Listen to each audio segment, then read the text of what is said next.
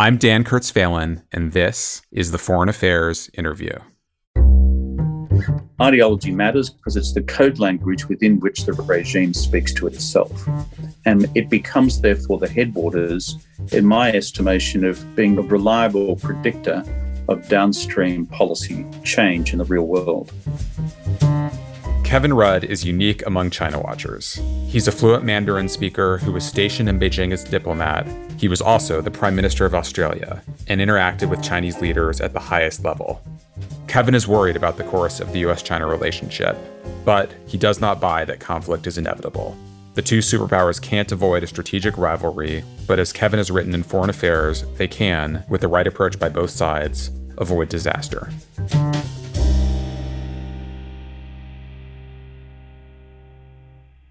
Kevin, thanks for joining us. Great to be with you. So we're having this conversation at a fairly fraught, intense moment in the US-China relationship. Speaker of the House Nancy Pelosi was in Taiwan just a few days ago. We're seeing Beijing's response play out now with, say, unprecedentedly aggressive military exercises and missile tests around Taiwan, as well as by suspending a number of the structures for US-China dialogue and diplomacy that have helped keep the relationship on track historically. You wrote a piece for Foreign Affairs last month called Rivals Within Reason, and you had a metaphor in that piece that I think vividly captured the dangers of this dynamic. So let me quote you before we get into this conversation. You wrote, quote, "Watching China and the United States engage in increasing levels of brinkmanship is like watching two neighbors welding away in a backyard workshop without rubber-soled shoes on, sparks flying everywhere and exposed, uninsulated cables running across a wet concrete floor. What could possibly go wrong?" And that was, again, before Pelosi's Taiwan visit. But what's remarkable about this moment in some ways is that this has felt so long in coming. I think we've all been, in some ways, waiting for a crisis for some time. So I want to start by looking backward to how we got here, and whether, to borrow a term from the title of your new book, The Avoidable War, whether this outcome was in fact avoidable or not. When you look at where we are and look back at mistakes that have been made over the past couple of decades, what could we have done differently? It's important to put recent developments, including those over Taiwan, into a recent historical context. If you take a realist view of the world, which by and large, at least Monday to Friday, maybe not on weekends, is what I do, when the balance of power changes and China both objectively and subjectively concludes that things are moving in its direction in terms of the hardware that they have, the military technologies they can apply, as well as the economies they lead, then it brings about changes in behavior. That's one factor. The second is, without getting too bogged down in the theory of all this, is the agency of Chinese leadership, as opposed to, if you like, the realist structure of their relationship, that is, the United States and China. And the agency of Xi's leadership is kind of out there. Fellow sinologists and I have always described him as a leader always prepared to take calculated on-balance risks, unlike his most recent predecessors, back to Mao, who was also predisposed to take calculated on-balance risks, not crazy, not carefree, as it were, but nonetheless not in an eternally passive position. And that's certainly Xi Jinping. And then the final factor at play underneath all of this is the beginnings of the American reaction to A and B above, which we can trace back, I think, to the national security strategy of H.R. McMaster at the end of 2017, and the reconceptualization from the US perspective of this as a relationship now dominated by strategic competition, no longer engagement. So the reason I say all that, Dan, is simply to say within those factors, they tend to define or limit what individual leaders can do. So my argument, and therefore my criticism of, say, Speaker Pelosi's visit, is that if you're seeking to manage this strategic competition effectively, then one of the things you don't fool around with are these symbols of the One China policy, because the symbols of the One China policy are easily, as it were, capable, if they're played the wrong way, of inducing this on-balance calculated risk approach that we've seen from Xi Jinping. That, I think, is at least, if this was a game of strategic tennis, is a 15-love advantage to the Chinese. That's the one thing I would undo in the most recent spread of events. Many of us observing these events in the West focus a lot on Xi Jinping and his particular role, the ways in which he's different from recent Chinese leadership. He's, of course, going on a decade in power, and in the Party Congress this fall, will be looking to cement his rule for at least 5 more years. You are relatively unique among serious students of China in that you've been in the room with Xi Jinping. You've been in private conversations with a slew of other Chinese leaders. How is Xi different from the other Chinese leaders you've dealt with? What is it like to be in a room with him? Yeah, I've been fortunate enough in varying capacities, way back from the time I was a junior woodchuck in the Australian Embassy in Beijing back in the Mesolithic period, to have been around when Deng Xiaoping was leader.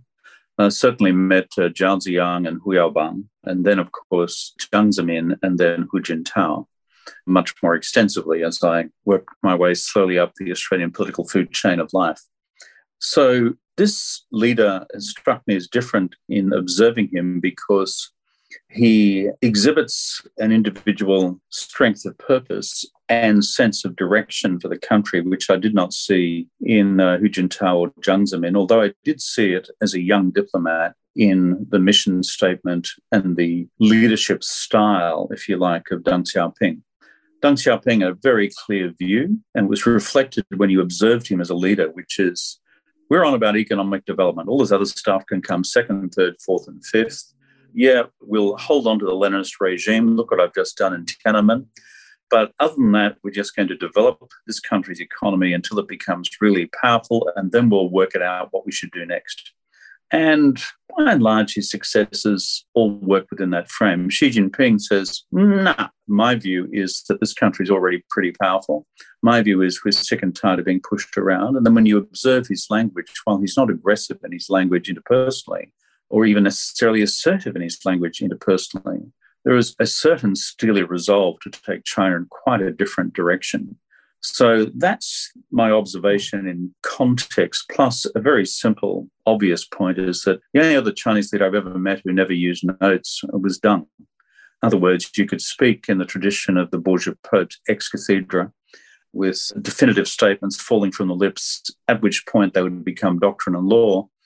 And that's why subsequent Chinese leaders after Deng were so careful with their notes to stick to the line, and not Xi Jinping. That's what struck me most when I spent a long time with him when I was Prime Minister of Australia, when it was, for him, as my observation, all extemporary, because I was not asking conventional questions, because I'm by training and instinct an historian of modern China. So he would sit there without notes and be able to have a long, substantive conversation with you without the kind of guidance that you'd seen from his predecessors. I found very much that this was a man comfortable in his own skin, knew what he believed, knew what he was about to say, said it without any apology. And that was as vice president before he'd just become on the cusp of becoming president. And then when I subsequently dealt with him after he'd got the number one job, nothing changed. If anything, this predisposition was strengthened. One thing that you stress that I think many other observers don't spend a lot of time on is the role of ideology in shaping his approach to the world. And this will be a subject of a forthcoming piece in Foreign Affairs. But I want to linger on this because you've made the point that understanding his ideology and the party's ideology is really essential to understanding what they're up to. So how would you describe that ideology, and why do you think it's so central to understanding the way Chinese strategy unfolds? Ideology was not an historical emphasis of mine, primarily because in my lived experience of China, which is really since the death of Mao, I began studying Chinese the year that Mao died. That kind of dates me.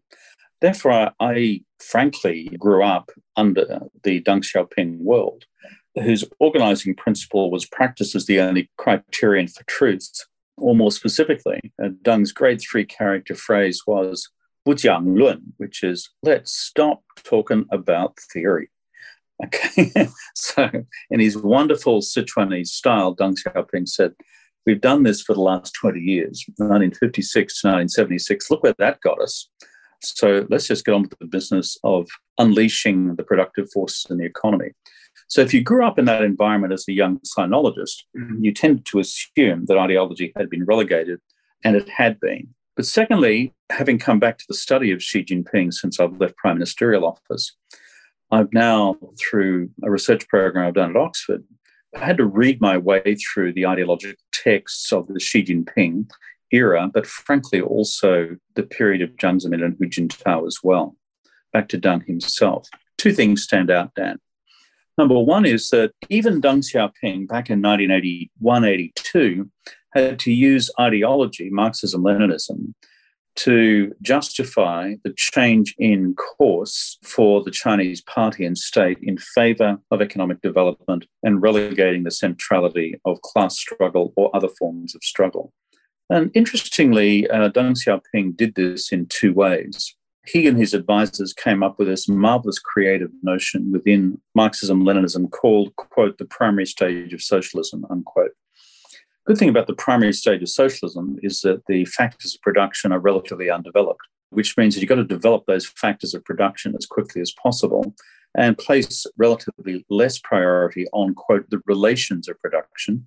That means class in a Marxist worldview, until you've got those factors of production up there. So what Deng Xiaoping said was Mao Zedong's great error was to continue to emphasize the relations of production over the factors of production. He mistakenly assumed that we'd already reached a higher stage of socialism, second error. In fact, we're at a primary stage of socialism, 初级阶段的社会主义, is the Chinese phrase. And as a consequence, our central revolutionary requirement is to develop these factors of production. And so this was engineered ideologically in 81, 82. And if you look at the party documents approved at the party congress, the 12th Party Congress, back in 1982, it was this seminal ideological event, which then de-ideologized these subsequent 35 years. Roll the clock along in the wonderful world of ideology, and we get to the 19th Party Congress, held every 5 years, which this time is held in 2017. And then you read this stuff carefully, and then a big change appears to you. And that is Xi Jinping, in defining the primary stage of socialism, doesn't take Deng Xiaoping head on at this stage and say he was wrong about emphasizing the factors of production. But he says that within this historical phase of the party, we must conclude that the primary contradiction which the Chinese Communist Party is dealing with ideologically is between developing the factors of production on the one hand and dealing with, quote, the imbalanced forms of development which have arisen. That's code language for inequality, class inequality, and frankly, other externalities not addressed by just wholesale, unrelenting development. So this was an ideological, as it were, exocet directed at the core of the Deng Xiaoping enterprise of 1982. Except very few of us kind of emphasized it at the time. I kind of stumbled across it about a year later and realized its full ideological significance. So that, I think, is the big differentiating point. And ideology matters because it's the code language within which the regime speaks to itself.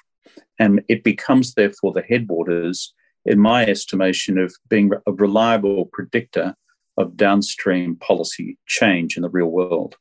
So you, in analyzing both the ideology and ambitions of Xi Jinping, but the way that's intersected with the U.S. reaction and the reaction from the United States Asian partners and allies, as bringing us into what you call the decade of living dangerously, that we're going to be in a kind of stretch of history when both sides see a kind of decisive moment in this contest, and that will make it particularly dangerous. So describe the dynamics that you see starting to unfold now and explain why you see those as so treacherous. I think it's important to map together the world of ideology as it's unfolding in Xi Jinping's, as it were, conceptual universe, and therefore the conceptual universe of the Chinese Communist Party, on the one hand, with what we would most of us agree is happening in the real world. Because when these two sets of forces intersect, it's not just like phosphorus on water, it's basically bouncing around everywhere. It becomes quite explosive. So a few words on where ideology takes Xi Jinping applied not just to the internal domain, but the external domain. I should have said in answer to the earlier question that in characterizing Xi Jinping's ideological change, I describe it as Marxist nationalism, or more accurately, Marxist-Leninist nationalism, by which I mean the ideological changes are, within the framework I sought to describe earlier in our discussion, is to move the center of gravity of Chinese politics to the left. That is the Leninist shift in Xi Jinping's ideology. to move the center of gravity of the Chinese economic policy world to the left. That's the Marxist piece in his overall ideological worldview. But importantly, offset by a parallel move to the right in Chinese nationalism as an underpinning force animating the direction of Chinese foreign and security policy. So if you like, the domestic political economy to the left, Chinese nationalism to the right, I characterize his own overall ideological enterprise as one of Marxist nationalism, which for students of intellectual history seems inherently contradictory, because if you're a Marxist, you're supposed to be an internationalist rather than a nationalist. Except that's never bothered the Chinese. Call it socialism with Chinese characteristics with a new Xi Jinping touch. But that's the overall worldview. Secondly, when I spoke before about changing, quote, contradictions within the analytical framework of the Chinese Communist Party, they look at two analytical tools. One's dialectical materialism and one is historical materialism. In other words, what phase are we up to in history? And what are the principal, as it were, reactive agents against the Chinese Revolution within this current historical phase?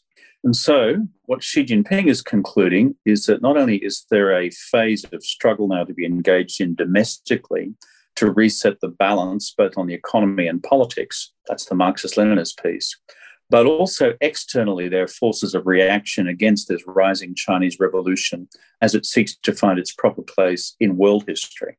And that is the United States. And therefore, I increasingly see in the Chinese ideological literature a depiction of a sense of struggle. The Chinese term is douzheng, both domestically and internationally, both on the home front against these forces of reaction, though that term is not yet used, pushing back against Xi Jinping's new line on politics and the economy, but also struggle against the United States and its allies internationally, because in Xi Jinping's domestic narrative, what he's doing is seeking to push this new Chinese vision and strategic reality into the world as a new force in world history. But those international forces of reaction led by the United States are pushing hard in the reverse direction, hence struggle. And what's left unclear in the lexicon ideologically, domestically, is whether this is supposed to be violent or non-violent struggle. And that, I think, is possibly where the next ideological development will unfold within the internal literature of the Chinese Communist Party. Just to conclude then, where all that intersects with the real world is, Xi Jinping looks at the US-China trade war, which he sees as primary evidence that the United States is not just engaged in classic, as it were, containment, but more broadly satisfies his theoretical script that this, in fact, is a massive reaction by the United States against China's rising power within the ideological frame he has set. Trump reaction to the pandemic in terms of supply chain interruption and in terms of, let's call it the technology offensive against China, bleeding out into the Biden administration, seen as a further evidence point. The new coherence under Biden of alliance structures in Asia and Europe is seen again within this ideological construct of the forces of international reaction against China's rise and the extension of China's influence in world history being struggled by this reactionary force. And then that brings us to the present where, and quite apart from all that, ideologically, how do they see Taiwan? Is the United States trying to permanently weaken China by ensuring that China remains permanently divided? Ipso facto, a much more potent version of human rights complaints about Xinjiang, a military campaign to keep China weak by ensuring it remains divided. That's why it's kind of dangerous right now. When Xi Jinping and those around him look at the state of American power and the state of American alliances, do they see them as in terminal decline? Do they see a kind of moment of opportunity? How do they assess their adversary at the moment? Again, I trace the ideological language on this stuff because it's the way in which the regime speaks to itself. And even though it's conducted in opaque language, which doesn't lend itself to headline in the New York Post, it's more complex than that. But the language has two parts to it. One of it is increasingly what I describe as national self-confidence language, which basically says that according to Chinese comprehensive national power, its assessment of China's strength against the United States, it is becoming greater and greater and is becoming irresistible. The other language they use is that the world is now seeing changes not seen in 100 years. By the way, that was first used on the 100th anniversary of the Bolshevik Revolution in 1917. In other words, this is a new force in the history of global socialism as well. And we are therefore living in fundamentally epochal times of history and times of epochal change. And then the other one they use most recently is, with greater and greater intensity, is that China has now moved to the center stage of global affairs. Historically, this wasn't used, but China has now become a central actor. If you like, all three sets of those formulations are the language of national self-confidence. But militating against that is the second set of language, which is the unfolding nature of the American-led, as it were, reaction, which requires China to continue to assess the turbulent strategic environment in which it is now operating, carefully recalibrating its strategy, ensuring that no strategic errors are made. That's the countervailing force, which is one of caution.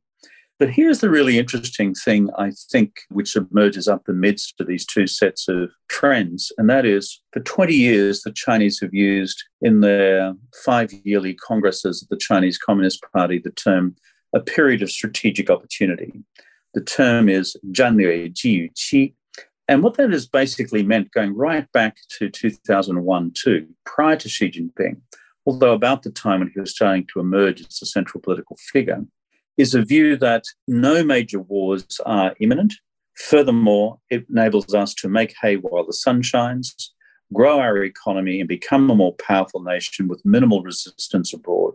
If I'm making a prediction for the 20th Party Congress coming up in October, November, I would not be at all surprised if this formal phrase disappears from the lexicon and we find a new phrase inserted, which is along the lines of China now finds itself in a period of aggravated strategic contradiction. Now, that of itself will be, in my judgment, dangerous if I'm right, and I may be wrong in the prediction, but if it's something similar to that, what it's saying to the rest of the entire ideological machinery is that we're looking at a period where historical assumptions about a benign external environment have gone forever. And we are now in a period of aggravated and accelerated contradiction, conflict, and struggle. And that's the language which would worry me in terms of becoming the first real predictor ideologically of an emerging period of armed conflict. I want to get to what that period might look like and how we might avoid catastrophe. But first, I want to linger on Ukraine and how China's seen the US and European and allied reaction to Ukraine. Has that given them pause when it comes to things that they might do vis-a-vis Taiwan or otherwise? Is there anything about their continued support of Putin that surprises you? What do you make of the Chinese response to Ukraine so far? When they look at Ukraine, they're looking at how does the overall constellation of international forces now work within the framework of comprehensive national power? And they will be disturbed by that.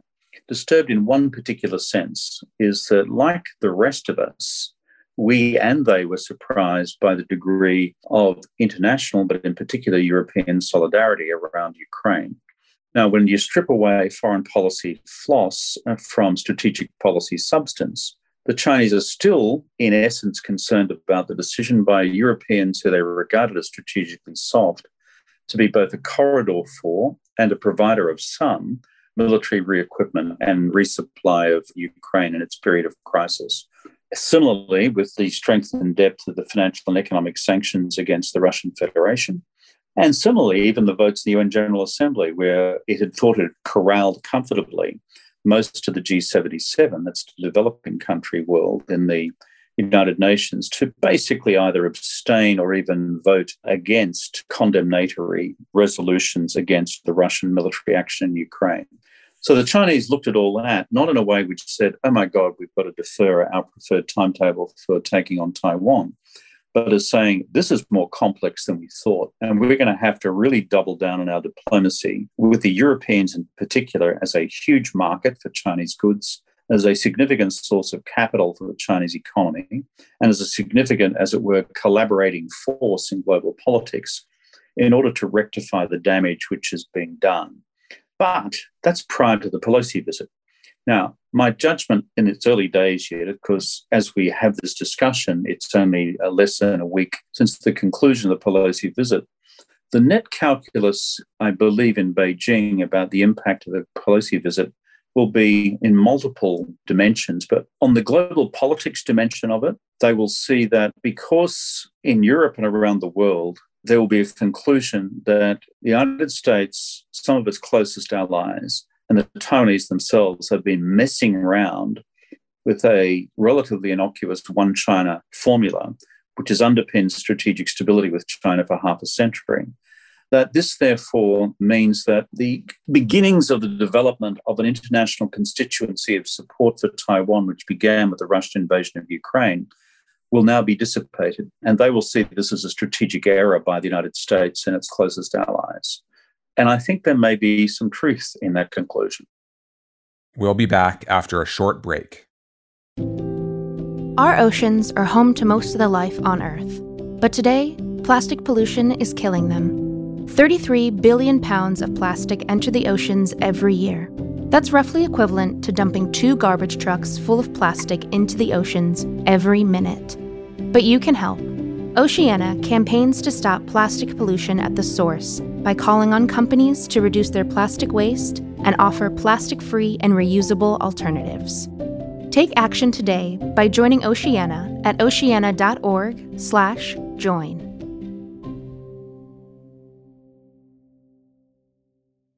In the set of pieces you've done for Foreign Affairs over the last couple of years and in your recent book, you have focused on the need to develop what you call managed strategic competition. The premise here is that we're entering a period of competition and tensions. There's no solution to that. There's no way to avoid that period. So the best we can hope for is putting some guardrails around that competition and hoping that we are able to avoid catastrophe, as you've put it in some of your pieces.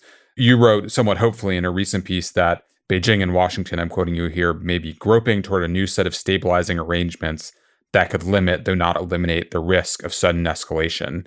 After the Pelosi visit, are we going in the wrong direction, or do you still see hopeful signs that we are moving towards something like managed strategic competition? Yeah, you're right, Dan, to characterize managed strategic competition, or let's call it MSC for the purpose of this part of our chat, in the way in which you have. It's about strategic guardrails on the stuff which could most readily blow up. Taiwan, South China Sea, East China Sea, Korean Peninsula, cyber and space.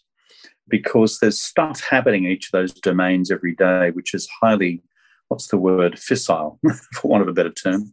Go back to our 2 guys working in the backyard garage analogy. These are the 5 sets of things which produce the most sparks on a given day.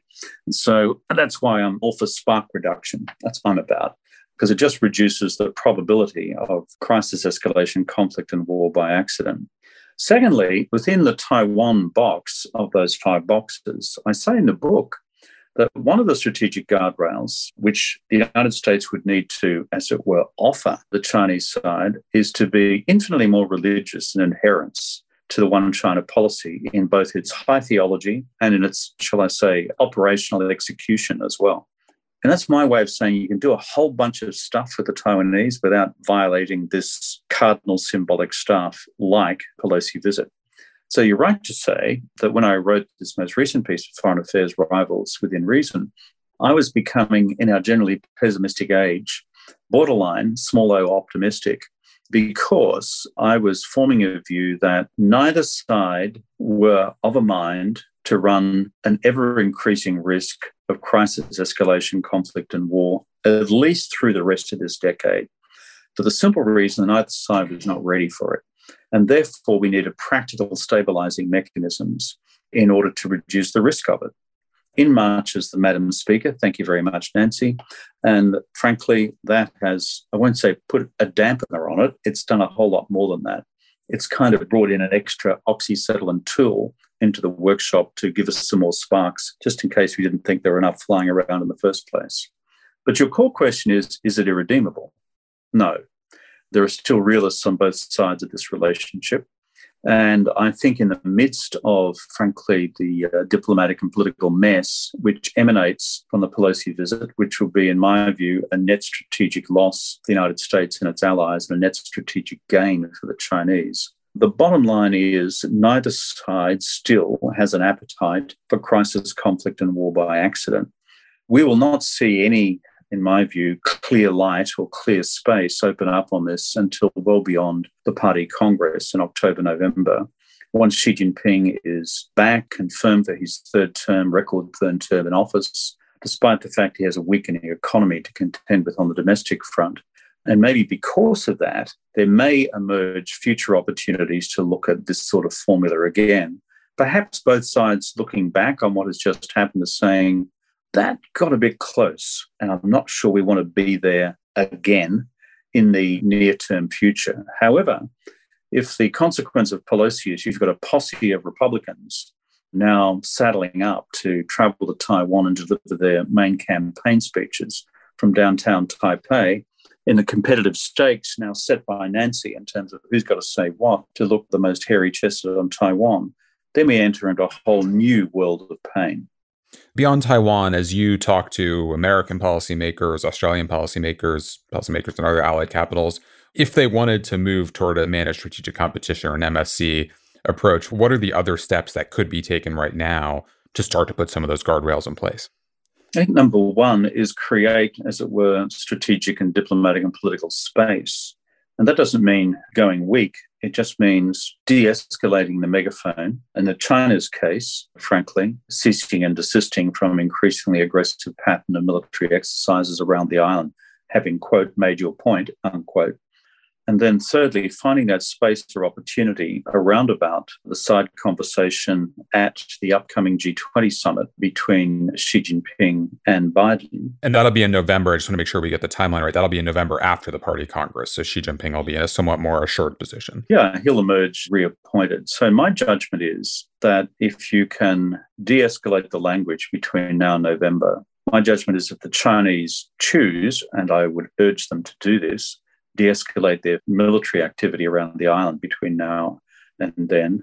And then thirdly, a conversation be engaged in around the margins of the G20 summit, which will be the first time Xi Jinping and Biden have met physically since Biden's become president. That may provide the circuit breaker opportunity to commence a discussion about what each of these 5 boxes might look like in reality, or at least a discussion about how to reconstitute the de minima military lines of communication necessary to keep incidents from being misinterpreted or unnecessarily accelerated. And I think one of the core operational negative consequences of the Pelosi visit is the unilateral cancellation by the Chinese of these 4 mill-to-mill channels. You, in the piece you wrote for Foreign Affairs last year called Short of War, focus a lot on the need to put guardrails in place in the short and medium term, but there's a really fascinating conclusion to that piece, which is that the point of putting guardrails in place is so that over the long term, we can really let the two systems compete. Both the West and the Chinese have a view that their system is likely to do a better job of delivering prosperity and security and everything else to citizens in their own countries and elsewhere. As you look at the strength of the two systems, the vitality of the two systems, how do you see that playing out? There's, I think, a degree of pessimism in the US, at least, about the state of our democracy, but also plenty of reasons to see trends going in the wrong direction within China. So as you assess the two systems, how do you see them? Look, I'm from Australia, which last time I looked was probably the United States' oldest continuing treaty ally. So we've been around for a while. And so I don't think it'd be a great surprise to my Chinese communist friends for me to say to them, I'm a freedom guy, and I think Team Freedom's got a lot going for it, because there's something quite irrepressible about both the ideological or ideational message of freedom, which frankly has spooked our communist friends right from the get-go. The notion of freedom as economic freedom, personal freedom, political freedom is more deeply understood as a threatening concept within the realms of Marxism-Leninism than we in the West assume. So that's my first core point. Secondly, they think organizationally we're utterly shambolic, and that we couldn't cut our way out of a paper bag with a pair of scissors, because we're such divided democracies, regularly turning over political leaders. And as a consequence, the great political virtue of Western liberal democracy, which is the political automatic stabilizers we have in our system, otherwise called elections, leaving January 6 to one side, is that we peacefully turn over one political administration to another. But the flip side to that is, if that occurs, then the opportunity and the reality of policy and strategic continuity across multiple administrations or multiple democracies is limited. Therefore, from the Chinese perspective, the US and its Western allies ultimately lose. What I would say if I was making a big sort of long shot call about the long-term future is that the third dynamic crawling up the middle of all this, of course, is the economy and technology. And the capacity of the United States and free economies to continue to reinvent itself economically and technologically, and the brilliant stuff being done every day of the week in Silicon Valley. If that race continues to be yielded in the direction of team freedom against team control, while bearing in mind what Eric Schmidt and Henry Kissinger and others have reminded of us recently, which is the advances across 10 critical technology categories through China's industrial policy approach, then I think that could well become the decisive factor in this overall strategic equation. So what's my instinct? Freedom's a compelling force. But as we know from recent challenges to freedom in world history, organization and sustainment are equally critical, and both have been essential to the American century. And if there's to be a second American century, both will be critical to that one as well. Kevin, we will continue looking to you to make sense of these dynamics in our pages. But in the meantime, thanks so much for joining us today. Great to be with you, Dan.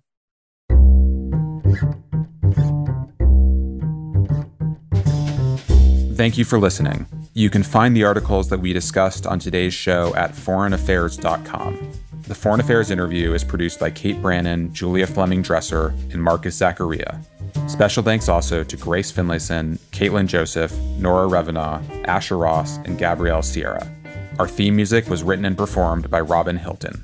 Make sure you subscribe to the show wherever you listen to podcasts. And if you like what you heard, please take a minute to rate and review it. We release a new show every other Thursday. Thanks for listening.